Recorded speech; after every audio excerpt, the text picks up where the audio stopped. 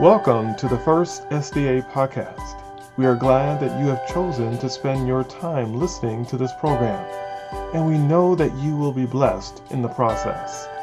We pray as you listen to the message today that you will be inspired, empowered, and renewed to have a closer walk with God.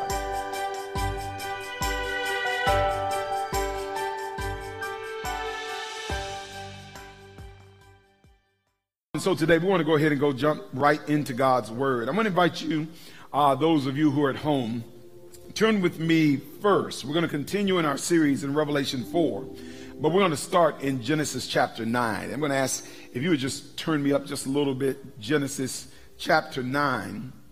That will just undergird our conversation today. Genesis chapter 9, and we're going to begin together at verse number 8.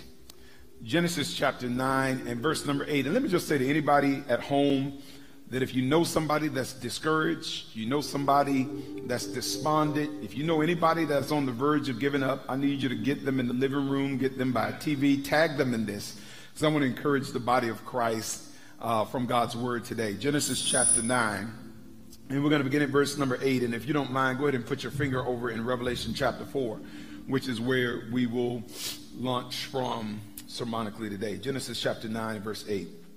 The Bible says, Then God spoke to Noah and to his son, saying to him, As for me, behold, I will establish my covenant with you and with your descendants after you, and with every living creature that is with you, the birds, the cattle, the beasts of the earth with you, of all that go out of the ark, and every beast of the earth. Thus I establish my covenant with you. Never again shall all flesh be cut off by the waters of the flood. Never again shall there be a flood to destroy the earth. And God said, This is the sign of the covenant which I make between me and you, and every living creature that is with you for perpetual generations. For I set my rainbow in the cloud, and it shall be for a sign of the covenant between me and the earth. And it shall be that when I bring a cloud over the earth, that the rainbow shall be seen in the cloud. And I will remember my covenant which is between me and you and every living creature of all flesh, and the waters, that never again shall a flood destroy all flesh. The rainbow shall be in the cloud, and I will look to remember the everlasting covenant between God and every living creature of all flesh that is on the earth. Now, again, I want to invite you to turn with me to our primary text, Revelation chapter 4. Revelation chapter 4, and again, we'll just pick it up at verse number 1. Again, we're not going to get very far in the text, but we'll go as far as God tells us to go, and then we'll pick it up hereafter. Revelation chapter 4 and verse number 1. The Bible says, And after these things I looked, and behold, a door standing open in heaven. The first voice which I heard was like a trumpet speaking with me, saying, Come up here, and I will show you the things which must take place after this. And immediately I was in the Spirit, and I beheld a throne set in heaven, and one that sat on the throne. And he that sat on the throne was as jasper and sardis stone in appearance. And there was a rainbow around the throne, in appearance like an emerald. I want you to take note of that there was a rainbow around the throne, in sight like unto an emerald. Today, saints, I want to talk to you for a little while under the subject, trust and obey. Trust and obey. Let's pray together. Father, I pray that in this little while, once again, that you would say much. Lord, I pray that the word would not just be heard, but I pray that your word today, that it would minister to your people. Lord, I pray that the power of despair, discouragement, depression, hopelessness, I pray that those powers would be lifted, not because of what I say, but because of belief attached to the promises of your word. So, Lord, once again, would you please hide me in the shadows of the cross, that Jesus alone might be seen, that Christ alone would be heard, and at the end of our time together, may Jesus alone be praised. We pray this in the name of him who is altogether lovely. It is in the name of Jesus that we pray. Let God's people say together, amen and amen. Again, talking under the subject, trust and obey. You know, saints, there are some features of this vision that are designed to teach us that God can be trusted. And it's imperative that you understand that God can be trusted, because those who live at the end of time will have to trust God more than any generation that comes before them. And the thing that needs to be clear is at the end of time, you can't just have truth. You've got to know how to trust in God. Because truth is able to steer you, but it is trust that's going to drive you. So that if prophecy were a bicycle, truth would be the handlebars, but trust would be the pedals that get you where you need to go. And the fact is that spiritual truth without spiritual trust is going to lead to spiritual trauma. And the fundamental component of any relationship is trust. So that when you look at the metaphors by which God describes his relationship to humanity, notice that he does not describe himself as powerful God over against insignificant servant. He describes himself in the terms of a bridegroom to a bride, as a friend to another friend, as a parent unto a child. And all of those relationships require trust. Are you with me? So that in a marriage, there has to be intimacy, which requires trust. In a friendship, there must be vulnerability that requires trust. And in a relationship between parent and child, there's got to be submission that requires trust. And guess what? Wherever you don't have trust, you have broken relationship. And see, the issue is that whenever we don't trust God, it shows up in the form of a broken relationship. Are y'all with me today? And so that our lack of trust shows up in specific ways. And so the reason we don't pray is essentially because we don't really trust that prayer changes things. The reason we don't tithe is not because you don't like the conference. It's because you don't really trust that God is able to supply. The reason we work on Sabbath is because we don't trust that God can provide enough manna on Friday so that you can rest in him on Sabbath. The reason we accept in relationship who's available is because we don't trust God to send the one that's appointed.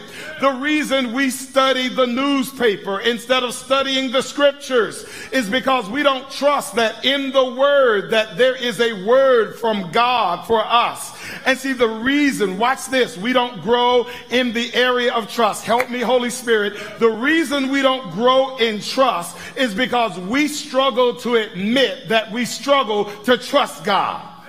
In fact, one of the hardest things, especially for black people to do, even those that are just loosely religious, is to acknowledge that we don't really believe God, what he says. In fact, most of us will never say it out loud. We won't even admit it to ourselves. And it's crazy because we'll admit that we smoke, we'll admit that we drink, we'll admit that we shack, but we will never admit that we don't really believe God and what he says. And let me just say to somebody today that the only thing worse than no faith is fake faith. The only thing worse than unbelief is phony belief. Are y'all hearing me today? And so what we do is, because of our behaviors, we blame our behaviors on what the church ain't doing and our doctrine and the conference. But the truth is that even if the church was perfect and the conference was right and the doctrine was esteemed, guess what? We would still be in the same place because we've not learned how to completely trust ourselves with God. Are y'all with me today? And let me just say this, that there are some of us that only trust the theory of God. In other words, we believe in the principle of God. Some of y'all not getting me. In fact, some of us only believe in God the way black people believe in America. In other words, we believe in the theory of America. We believe in the principle of America. I believe in the creeds of America. In other words, I love the America I see on paper. But I struggle with the America I experience from day to day. In other words, I believe it on paper, but I struggle with belief in practice. And there are some of us that believe God on paper, but we don't really believe him in experience. And God is saying that you've got to get to a place where you know that I'm not just good on paper. I'm not just good in principle. But if you let me in your day-to-day experience, you will see my goodness in ways that you could not contemplate. If that makes sense, let the church say amen today. And so go back with me, if you will, to Revelation chapter 4, and let's look together at verse number 3. Revelation chapter 4 and verse number 3, and we're going to unpack God's word together today. Revelation 4 and verse 3, the Bible says, and he who sat there was like jasper and sardis stone in appearance. And the Bible says that there was a rainbow around the throne that was like an emerald. Now I need you to understand, beloved, that John here is in vision. And watch this, saints, that there are some things that John takes note of in the vision. And the truth is that everything that John sees can be a sermon all by itself. So the first thing that John sees in heaven is that John sees in the temple an open door. And we rejoiced a couple weeks back that God's door to heaven is open, which means that humanity still has access to God and that salvation is attainable. But then John also sees a throne in heaven, and thrones represent sovereignty. It shows us who's in control, and it teaches us who has the final say. But then notices that John sees a rainbow around the throne. And understand that the rainbow is not in the form of an arc, but the rainbow is in the form of a circle. I'll come back to that in just a moment. But then you've got to ask yourself the question, what does John think when he sees the presence of a rainbow? In other words, when John sees a rainbow in his mind, he's going to go back to the time of Noah, where God sent a flood to destroy the antediluvian world. And understand that this rain or flood, the rain did not just come down from the heavens, but God released the fountains from the deep, so much so that it created such atmospheric pressure that it would destroy even certain sea creatures. Now remember, saints, that before the flood, it had never rained on the earth. In other words, God simply watered or irrigated the earth with a mist that settled over the earth each and every day. In other words, you've got to know that we see rain differently than Noah and his family did. In other words, in our mind, rain starts and then it stops. But in Noah's time, the first time it rained, it didn't stop until all life had been destroyed. But God put the rainbow in the clouds as a reminder to Noah that the rain won't be endless. In other words, he's saying to Noah's descendants that no matter how hard it rains, no matter how long it rains, no matter how heavy the rain, at some point the rain is going to stop. And see, I just want to talk to that person today who feels like they're in a Noah season where you look up and all you see is rain from the east and you see rain from the west, and it seems like the downpour will never cease. I need you to know that God put the rainbow in the cloud as a reminder to somebody today that at some point the rain in your life has to stop. In other words, what made the flood so devastating is that for 40 days, the rain never took a break. For 40 days, the rain never paused. For 40 days, it never even relented. And not only did it rain from on top, but the fountains of the deep would be released. And so guess what? It would rain on you straight. It would rain in from the side. It would rain in from the east. And it would rain in from the west. So you would get hit from every possible direction. And I believe that there is somebody that's in a Noah season where you're being flooded in your marriage, and you're being in a parental flood, and some are in a medical flood, and some are in a grief flood, and some are in a spiritual flood, and some are in a relational flood. But understand that somewhere this afternoon there's going to be a rainbow in Huntsville to remind somebody that no matter how much it rains, that at some point the rain is going to have to stop. Are y'all hearing me today? In other words, the rainbow is designed to let us know that this too is going to pass. In other words, the rainbow is a reminder that the storm is going to have to stop. See, understand that Noah's storm hovered, but our storms passed by. And I need to quote the great Yolanda Adams when she says that this too shall pass, like every night that's gone before it. And I need somebody to know that when you're in the storm, you got to claim what I call rainbow promises in the Word. See, there's some rainbow promises that God put in there to let you know that certain things are going to come to an end. I want to say to that person who is flooded by grief because of the loss of your loved one, I want you to know that there's going to come a day where it's not going to hurt as bad as it hurts today. For Isaiah says that he's going to give you beauty for ashes, joy for oil for mourning, and the spirit of praise, garment of praise for the spirit of heaviness. I want to say to that person that is mourning the end of the marriage that Psalm 30 says that weeping may endure for a night, but joy cometh in the morning.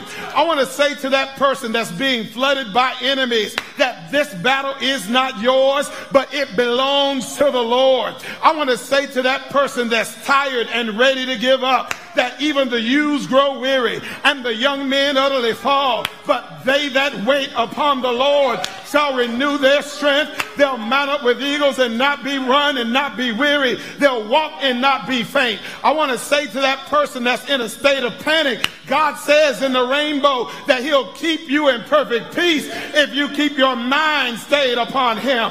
I want to say to that person that's worn out by all the injustice and sadness of this world, there's a rainbow promise in Revelation 21. For God says, I'll wipe away every tear from your eyes, and there'll be no more sorrow, there'll be no more crying, and there'll be no more pain. The rainbow stands as a reminder that no matter how bad it rains, that one day the rain is going to stop. Can the church say amen? Listen, man, I remember just probably about 6 weeks ago, I was down in Florida when I was visiting my parents for the weekend. And so when it was time to come back, Hurricane Sally was sweeping across the Gulf states. And so it had gotten onto land, and it was in the form of a tropical depression. And so we still needed to get home, so we had to drive through it. And so as I get on I-10, it's raining so hard that I have to stop and creep down at like 15 miles an hour. And I wanted to give up, but guess what? We had to keep on driving. And when I got down to Mariana, the rain got worse, but guess what? We had to keep on driving. And I was hoping it would get let up by the time we got to Dothan. But by the time we got to Dothan, it was still bad. But guess what? We had to keep on driving. And I was hoping it would ease up by the time we got to Montgomery. But by the time we got to Montgomery, it was still raining. So we had to keep on driving. But somewhere on 65 between Montgomery and Birmingham, I was able to look over in the eastern sky and see a rainbow. And the presence of the rainbow was simply a reminder that the storm had come to an end. In other words, what I'm saying to somebody that's in a storm, I need you to know that you just got to keep on going. You got to keep on pushing. You got to keep going forward, because the storm one day is going to pass. Are y'all hearing me today, saints? The second thing, beloved, that the rainbow was designed to teach, watch me, church, the rainbow was designed to teach them how to have a right interpretation of the rain.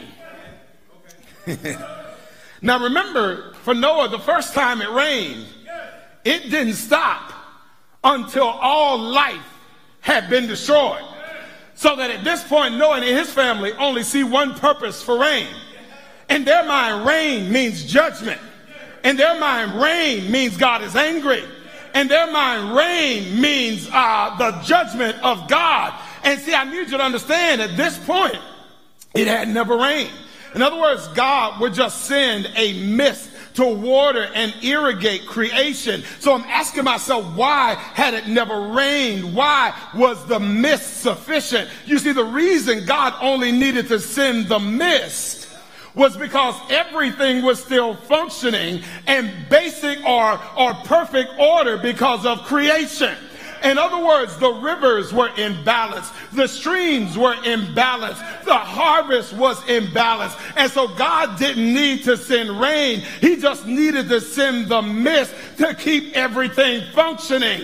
In other words, watch this. The mist was for maintenance. The rain was for renovation. Okay, we about to go somewhere. In other words, the mist was to maintain what was perfect. The rain had to rebuild what was broken. Okay. In other words, the earth after Noah's flood don't need maintenance no more. The mist is no longer sufficient for what they need. The earth needs renovation. It needs to be completely reset. Are y'all with me today? And see, God is trying to help them know you got to start to see rain differently. Because see, rain is about to be a part of your normal. Rain is about to be a part of your ecology. I'm going to use rain as a part of the rebuild. In other words, rain is going to replenish man. It's going to refresh cattle. Rain is going to revive vegetation. Rain is going to keep streams flowing. Rain is going to keep famine in remission. Rain is going to keep flowers blooming. Rain is going to keep grass green. It is the early rain that's going to germinate the harvest, and it's the latter rain that's going to ripen the harvest. In other words, the rainbow was sent to help them understand that rainy days are not for your destruction, but rainy days are for your development. Oh, I can't get no help in here today. In other words, in one season, rain meant destruction. In another season, rain meant development. And so you got to make sure, church, that your current interpretation of rain is not based upon outdated, obsolete data. Are y'all hearing me today, change? In other words, the reason they would be fearful and discouraged when it rained is because they would misunderstand the purpose. See, that's why we've got to mature in faith. Are y'all with me, saints? Because you realize that children hate rainy days. See, the immature, they don't like when it rains because the rain, it cramps their style. It gets in the way of their agenda. It messes up their plans. And see, I need you to understand that the mature amongst us understand that even though you may not like the rain, you understand that there is a purpose in the rain. See, a part of maturing is realizing that the rain does something for you. Oh, I can't get no help here today. See, when I was a child, I thought like a child. I spake like a child. I behaved like a child. But when I became a man, I put away some childish things. See, in other words, if your character was perfect, you would just need a mist to maintain it. But because you so jacked up, the mist ain't sufficient. God has got to send some rain to rebuild what's been broken. Are y'all hearing me today? And I guess what I'm saying is that the rainbow around the throne is to teach God's people to reinterpret the purpose for the rain. See, for them, rain meant God is mad. Rain meant God is angry. Rain means God is no longer on our side. But the rainbow is designed to teach us that from now on, rain has a different purpose. And if you don't understand the rainbow, you will live in constant fear because you'll see rain as the evidence of your demise, as opposed to seeing rain as the proof that you're going to survive. If you don't understand the rainbow, you will see rain as punishment and not a part of God's plan for your prosperity. Oh. See, let me be clear. Because like all humans, I have a preference for sunny days. But as I grow, I develop an appreciation for rainy days. See, I know y'all don't want to shout with me today. See, God is so amazing that in the flood, in one season, he used rain to destroy the earth. Going forward, he would use rain to rebuild the earth. Okay. In one season, he uses rain to destroy unrighteous character. In our season, he uses the rain to build righteous character. In other words, the same rain can produce two different results based upon which side of the cross you stand on. Are y'all hearing me today, saints? And can I be honest with you? Can we just get transparent and have some agreement? The fact is, you won't tell the truth, but we don't grow on sunny days. Come on, tell the truth. We grow when it's rainy outside. In other words, the reason that some of us are in a spiritual famine is because we resist the days where there is rain. See, I appreciate the rain because rain washes away the impurities of my character. It unsettles those things that are trying to fasten themselves to me permanently. It germinates my trust. It revives my faith. And so you ought to be careful about cursing the rain, because the reason you ought not curse the rain is you realize what a lack of rain produces. So that where you don't have rain, you have famine. Where you don't have rain, you get desert. And it's crazy because some of us complain when it rains, then we'll complain when there's famine. Oh, y'all not with me today. In other words, you can't rejoice when it doesn't rain and then complain now that there is famine. You can't curse the downpour and the desert. In other words, when I refuse to let God send rain, I am coveting and welcoming desert and famine and things that will lead to my ultimate demise. Are y'all hearing me today, saints? And see, the reason that some of us are in spiritual famine is because we refuse to let God do his work of appropriating the right amount of rain for our lives. And I guess what I'm saying to us today, beloved, we got to get to a place where instead of complaining about the rain, maybe we ought to just say, Lord, I thank you for what it developed. Lord, I thank you for what it produced. I thank you that I learned how to pray in the rain. I thank you that I learned how to trust in the rain. I thank you that the rain ushered me back to your feet. I thank you for what the rain revealed in my life. So I think I told you guys maybe a couple months back that our HOA required us to stain all the fences in the backyard. And so me and the kids and Pastor Shay, he came over and helped me paint the fence. It's crazy because I remember that Sunday afternoon, as soon as we had finished painting, a rain kind of suddenly came out of nowhere. It wasn't in the forecast. And it's crazy because like after it began to rain, all the places where Shay painted,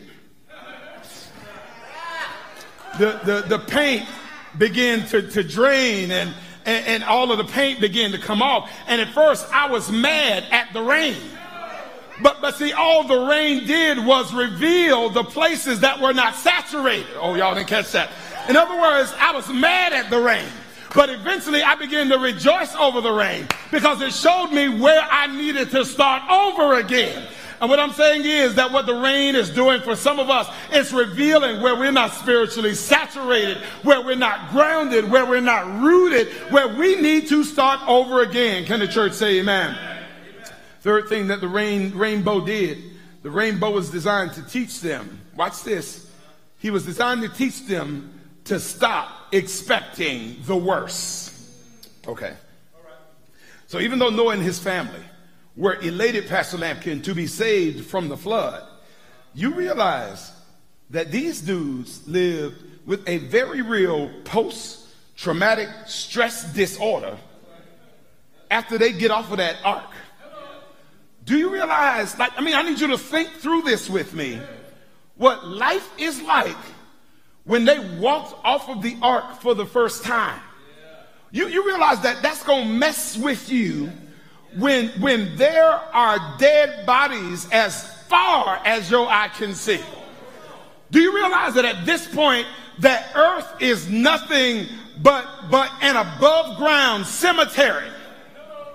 So that Noah, man, he's triggered left and right Because listen, whenever he goes to the lake, he's seeing fingers and toes begin to float to the top of the water. Noah got to be careful where he sits down, because he don't want to sit down into somebody's decaying corpse. You got to understand that everywhere he's seeing crows gather here and vultures concert there and buzzards congregate there as they are doing their work as scavengers, as replenishing the earth. Do you realize that the stench of rotting flesh has become so familiar that it don't offend them no more? And this thing is so bad for Noah, it gets so heavy for him that Noah has to get some Merlot and some Crown Royale, and he goes in his tent and he anesthetizes the pain so badly that he gets butt naked and curses anybody that walks into the tent. Are y'all hearing what I'm saying to y'all today, church? And say, I need y'all to understand that this normal was a very hard thing for Noah to be able to digest, because he understands that if God doesn't send the rainbow, the echoes of what happened last time it rained would cause them to go into shock every time the clouds gathered. If there were no rainbow, every time it rained, they would start trying to go up to high ground. If there were no rainbow, they would begin to relive the pain every time it got cloudy outside. If there were no rain, they would spend their whole lives trying to build another ark for next time. Because they didn't believe the rainbow, Genesis 11, they built a tower that would reach up to the heavens to protect them if God sent another flood. If there was no rainbow, they would spend their whole lives preparing for and expecting the worst. But see, God gave them the rainbow as a symbol, Ted, that the worst is behind you. He didn't want them to relive the trauma. He didn't want them to live a life of survival. He wanted them to live a life of hope. You see, if God doesn't give the rainbow, they spend their whole lives planning for, bracing for, preparing to receive the worst that could happen. See, the rainbow is to teach them that their peace is in his promise, not their precautions.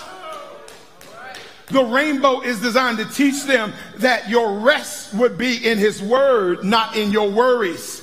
It's designed to teach them that strength would be in the covenant and not your contingencies. See, the rainbow was God saying, I understand what you've gone through in the past, but you're safe with me in the present. And there are some of us that have gone through some things in our past that have such a haunting effect that your past has become permanent. Some of us have been hurt so bad and disappointed by the vicissitudes of life that emotionally you're not even able to make a distinction between where the past is operating and where the present is operating. In fact, for some of us, the only thing in the present is our body. But for many of us, emotionally and spiritually, we have been locked into that moment of disappointment and pain and disillusionment, because the only thing that functions in the present is the flesh, but the spirit and the soul are way back in the past. And because you're functioning in the past, what it literally does is it nullifies your future, because all your future plans are designed to simply help protect you and brace you from the things that have happened in the past. And see, God sent the rainbow to say, stop expecting the worst. He sent the rainbow to say, the worst is behind you. He sent the rainbow to say, you're safe with me in the present. I need you to understand something, saints. Do you realize that both Christians and unbelievers walk by faith? Do you realize that, quote unquote, believing people and unbelieving people, we all function in faith? Because you know what faith is? Faith is calling those things that are not as if they already are. Are y'all with me, church? Faith is calling what isn't as if it's already done. But see, I need you to understand that when you expect and plan and prepare for the worst, see, all you're doing is anticipating by faith things that haven't even come to pass yet. In other words, so what you got to do is you got to, instead of saying, I have faith or I don't, what you need to do is simply ask yourself, what am I actually claiming by faith? Are you claiming the promises of his word? Or are you reclaiming the curses of your past? In other words, it ain't come to pass again, but you're simply claiming it by faith. See, and that's why you got to realize that the Bible says that life and death are in the power of your tongue. Are y'all hearing me today? That's why you need to be careful what you say. So when you say, I know he's going to leave, while he's still there, you're simply calling what is not as if it already is. When you say, I know I'm going to get sick, even while I have my health, you're simply calling what is not as if it already is. When you say, I know it's too good to be true, while it's still good, you're simply calling what's not as if it already is. If you say, I know I'm going to gain the weight back while you're still in shape, you're simply calling what's not as if it already is. If you say, I know my children going to mess up while they still doing good, you're simply calling by faith those things that have not yet come to pass. And I guess what I'm saying to somebody is that God has put his rainbow in the cloud to teach somebody not to remember the former things or not consider the things of old. But God says, behold, I'm going to do a new thing. It's going to spring forth. And shall you not do it? And the cloud is a reminder to somebody that the latter day is going to be greater than the former day, that it's going to end better than it started. The cloud is a reminder to put those things that are in the past behind and reach forward to those things that are before. In other words, church, if I'm going to claim something by faith, if I'm going to expect something by faith, I ain't claiming the curses of my past. I'm not claiming the curses of men. If I'm going to claim something in the future, I'm claiming the blessings of God. I'm claiming salvation for my kids. I'm claiming health for my body.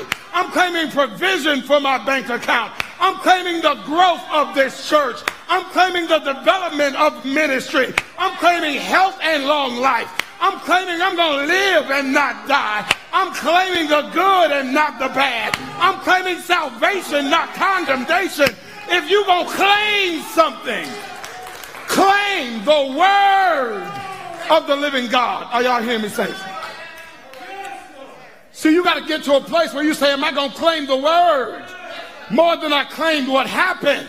What am I going to anticipate? And what is the basis of my anticipation? Man, it's crazy. I remember we went on the camping trip last year. Let me not get too close. We went on the camping trip last year. I ain't really want to go. That's not really my thing. Why would I pay to go outside when I got a house? Come on and say amen. Right, so it's crazy because I remember when we went, we told the kids on Friday we're going to leave for the camping trip. We're going to pick up the little RV. And so we're going to leave on Friday. But it's crazy, on Thursday, Brooke stopped by and was like, Daddy, thank you for taking me camping. No, she says this on Thursday. But I'm like, baby, we hadn't even left yet. Like the trip ain't until tomorrow. But she says, you said we're going. And I need you to understand that in her childlike faith, me saying it was like it was already done.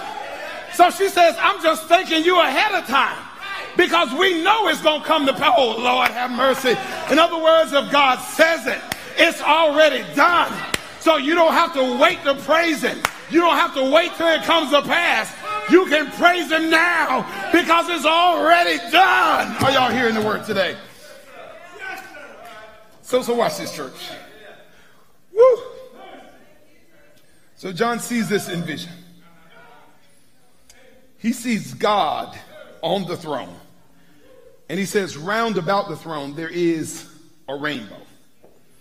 Now this rainbow, remember what a rainbow represents. It represents God's covenant with humanity. It represents God's infallible, immovable word. The rainbow represents the sovereignty of the promises that God makes to mankind. Now watch this, because you got to notice that there's a feature that should have caught your eye. So if you're reading the New International Version or the ASV, or you're looking at the Greek, he doesn't say that the rainbow is like an arch like we see. He says the rainbow encircles the throne. He says,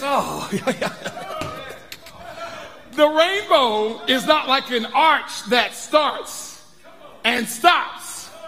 He says that the rainbow, which represents God's promises, is in the form of a circle. See, a rainbow is not an arch because an arch has a starting point and a stopping point. But God says my promises are like a circle because the circle has no starting point. It has no ending point. A circle represents continuous motion. It means it doesn't have any end. And that's why the symbol of a marital covenant is a wedding ring. It's a circle that doesn't have any entry. It doesn't have any exit. It doesn't have a starting point. It doesn't have a stopping point. And God is saying that my promises are not square. They're not rectangular because they can be broken up. But my promises are like a circle because once they start coming to pass, they won't ever stop coming to pass. Are y'all hearing this word? So, man, I'm trying to figure this thing out. So I'm thinking, okay, John in heaven says the rainbow is a circle. And notice in Genesis 9:13, God says, what I'm going to do is I'm putting my rainbow in the clouds, which suggests the ones we see down here should look like the one that John sees up there. So I'm tripping, Marcus, because I'm like, why are we getting a half circle? And in heaven, they get the whole circle. Come on, y'all should have asked yourself that question. Why are we getting an arc and they getting the full thing? In other words, is his word more valuable in heaven than it is on earth? But can I suggest something? The reason they get the circle, whereas we only get the arc, is because they're in complete agreement with God. Because remember, a covenant requires agreement. A covenant is never one-sided. A covenant is where two parties come together and they agree on the terms, they agree on the conditions, they agree on the expectations. And so God says, I make the promise, it's a half circle. But when you come into agreement, it creates a full circle that encircles everything that we came into agreement about. And so understand the reason they got the circle in heaven is because they're in agreement with God. There is no dissent between them and God. But guess what? The reason we only have a half circle is because some of us don't come into agreement with God. Okay, what do you mean, Pastor? You realize that a lot of the promises of God, they are covenant by nature, which means that certain promises won't come to pass unless you agree through acts of obedience. Oh, y'all not with me? Do you realize that the promises are sure? Like the breakdown is not on God's end. See, the problem is some of us say we don't trust God. God's word ain't coming to pass. The issue is not that God's word is not true. The issue is that we've not come into agreement. But when I come into agreement, the promises of God encircle every area of my life. What do you mean, Pastor? So God says, because I want, watch this, church. I don't know about you. I want forgiveness to circle my life. So 1 John says, if you confess, he's faithful and just to forgive. But if I hide and pretend it, guess what? The ark is still there. But I got to still agree through confession so that forgiveness circles my life. Do y'all get it? Okay. He says, bring ye all the tithe into the storehouse. And when you do that, I'm going to open up the windows of heaven and pour out such a blessing that you ain't got room enough to receive it. He says, bring ye all the tithe. But you realize that some of us are mad because we got room to receive it when we haven't come into agreement. But if I come into agreement, then the promise encircles my life. See, I need you to understand that the promise is this, that whosoever believes shall not perish, but have everlasting life. In other words, salvation is an arc, but I've got to come into agreement on the other side so that the circle of redemption encircles my entire life. There is somebody who is saying that I want to ride on the high places of the earth, but the promise is this: if you take your foot off the Sabbath, stop doing thine own pleasure on my holy day, he says, then I will cause you to ride on the high places of the earth and feed you with the heritage of Jacob my father. We love the promises that say I'm the head and not the tail. I'm above and not beneath. I'm a lender and not a borrower. The enemy's going to come in one way and they're going to flee in 7 ways. But do you realize that those are not empty promises? Those are covenant promises. But I've got to come in alignment with what God said. And when I come in alignment with what he said, those promises of God, they begin to encircle every area of my life. And I just want to say to all of those who are in covenant with God, that if you come into agreement, I need you to know that God will circle your money. God will circle your marriage. God will circle your health. God will circle your children. God will circle your faith. God will circle your salvation. God will circle this ministry. God will circle the earth. See, we've got to come in agreement with what God said. And so I need you to understand, it's not just enough, go ahead, James, to say, I trust. But you can't just trust. You got to also obey. See, I need you to understand that if you only have trust, it's like just playing on one side of the seesaw. And I need you to understand, if you only obey, it's just like being on the other side. But in order to have a fun game, you got to be putting weight on the side of trust, and you got to put weight on the side of obedience. And God is calling for a people in these last days. Because see, I need you to understand that, like, see, we about to come upon a time where just all your naming, claiming, declaration-based faith, all that's about to be tested. Who you are and what you're made of, it's about to be revealed. It's about to be made known. And then that's why Jesus said, those that hear my words and put them into practice is like a wise man who builds his house on a rock. And when the rain falls and the flood comes and the winds blow, the house stands because it is founded on the rock. But see, it's not just hearing, not just affirming, not just amening. It's saying, I'm going to put it into practice. And see, I need you to understand, whereas we see trust over here and obedience over here, as if they are enemies, as if they are opposites. I need you to know trust and obedience, they're not enemies. One is simply an outgrowth of the next. So that if I trust God, guess what? There is vulnerability. There is submission. There is intimacy that shows up in an obedient life that pleases and honors him, that allows every facet of my life to function in the circle of the sovereign promises of God that are in him. Yea and amen. But God is calling us, saints, in these last days to an unprecedented form of trust and a radical form of obedience. And then there are some who say, well, listen, I need to work on my obedience. No, that's starting with the fruit.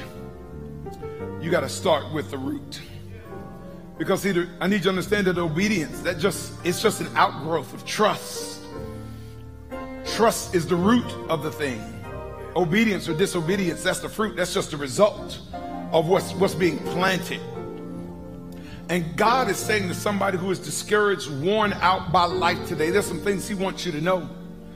I just want to look into this camera and I want to say to that person, it's raining financially, it's raining parentally, it's raining in your marriage, it's raining grief, it's raining sorrow, it's raining bill calls and collectors. I need you to know, God, listen, if you're in Huntsville, somewhere on this rainy day, it was fortuitous, prophetic, that it's going to rain till about 2 or 3 o'clock. But somewhere, a rainbow's going to come outside today as evidence to you that at some point this season and the rain is going to stop. God wants the rainbow to teach you that sometimes rain has a purpose. Again, the mist, that was for maintenance, but rain is for renovation. And I need you to understand, this is not insulting. I'm not saying this to you. It rains on me for this very same purpose. If I was perfect and my character was ready for translation, I would get mist. God says that mist ain't gonna wash off of you. It's not gonna unsettle those things that have clung themselves to you. Mist is not sufficient for the rebuild that's gonna take place in your life. And what I'm saying is, don't curse the rain, because it is the rain that pushes back the famine and the desert experiences of life.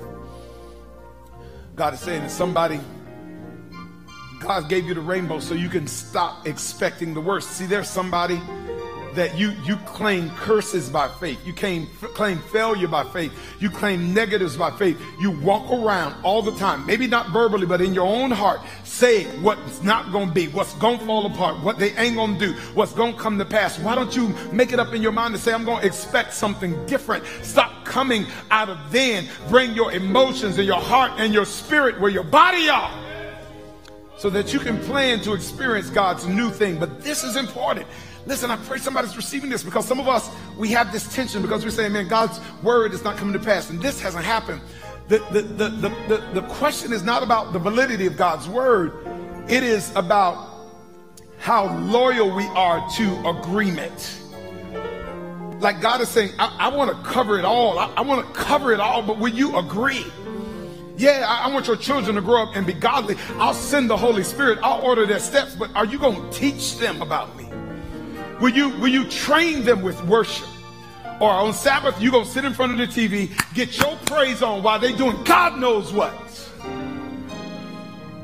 God is saying, listen, I'm going to open up the windows of heaven. Listen, I ain't a rich man, but I've seen God, Lord have mercy, provide in ways that if I sat down and told you, you'd be like, man, he lying. You wouldn't even believe it.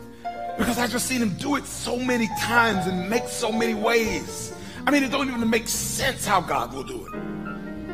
See, it's crazy because, like, man, God says, even with what we're going through right now, God says, if my people who are called by my name will humble themselves and pray and seek my face, turn from their wicked ways, he says, I'll hear from heaven, I'll forgive their sins, I will heal their lands. I need you to know, like, we've gotten to a point where it's taken so long that we're looking more to Johnson & Johnson for a vaccine, more than we're looking to the God of heaven to bring about an antidote to this thing.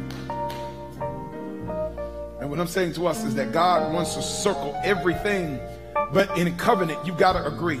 There's got to be harmony. You've got to say, okay, God, I see what you promised. All right, I agree with the terms.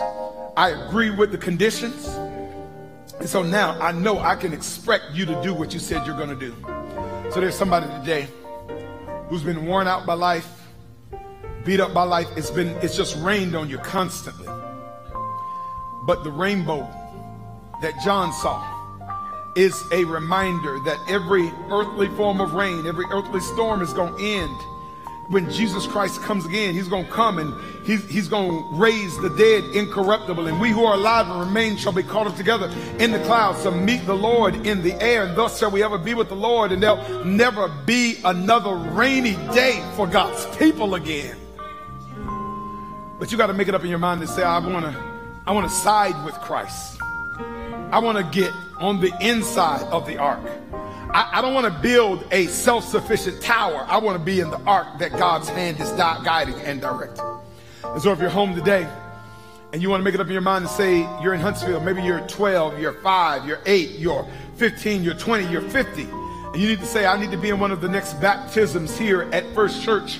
Email us at prayer@firstSDAchurch.com. Maybe you're on YouTube or Facebook. There's a link coming up in the comments called Typeform. Click on that link and it'll give you some instructions on how to make your calling and election sure. Maybe you're in another city or a state and you need to get connected with a good Bible-based church. If you email us or you reach out to us, we'll get you connected with a pastor or ministry that can walk alongside you and help you continue in the way of Jesus Christ.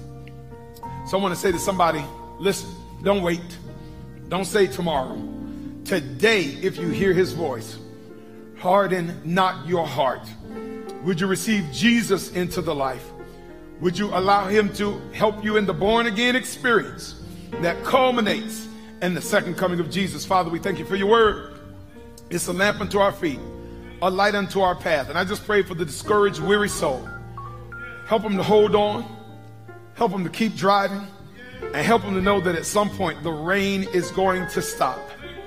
May they not make a prediction of the weather 6 months from now based on the outlook today.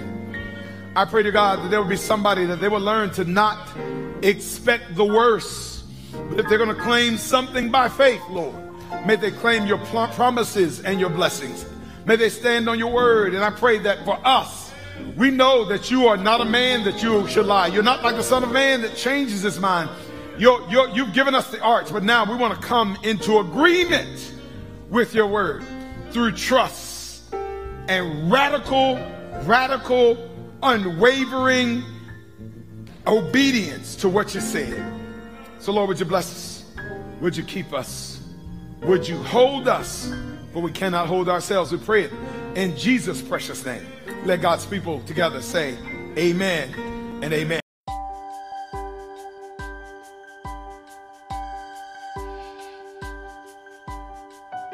We know that you have been blessed for listening to this message. Join us next week for another inspirational message. If you would like more information about the First SDA Church located in Huntsville, Alabama, or have a prayer request, please visit us at www.firstsdachurch.com. Our services are streamed live on Saturday mornings at 11:30 a.m. and Wednesday evenings at 7 p.m. Central Time. And you're invited to watch these live programs on our website. Until next time, may God richly bless and keep you in His care.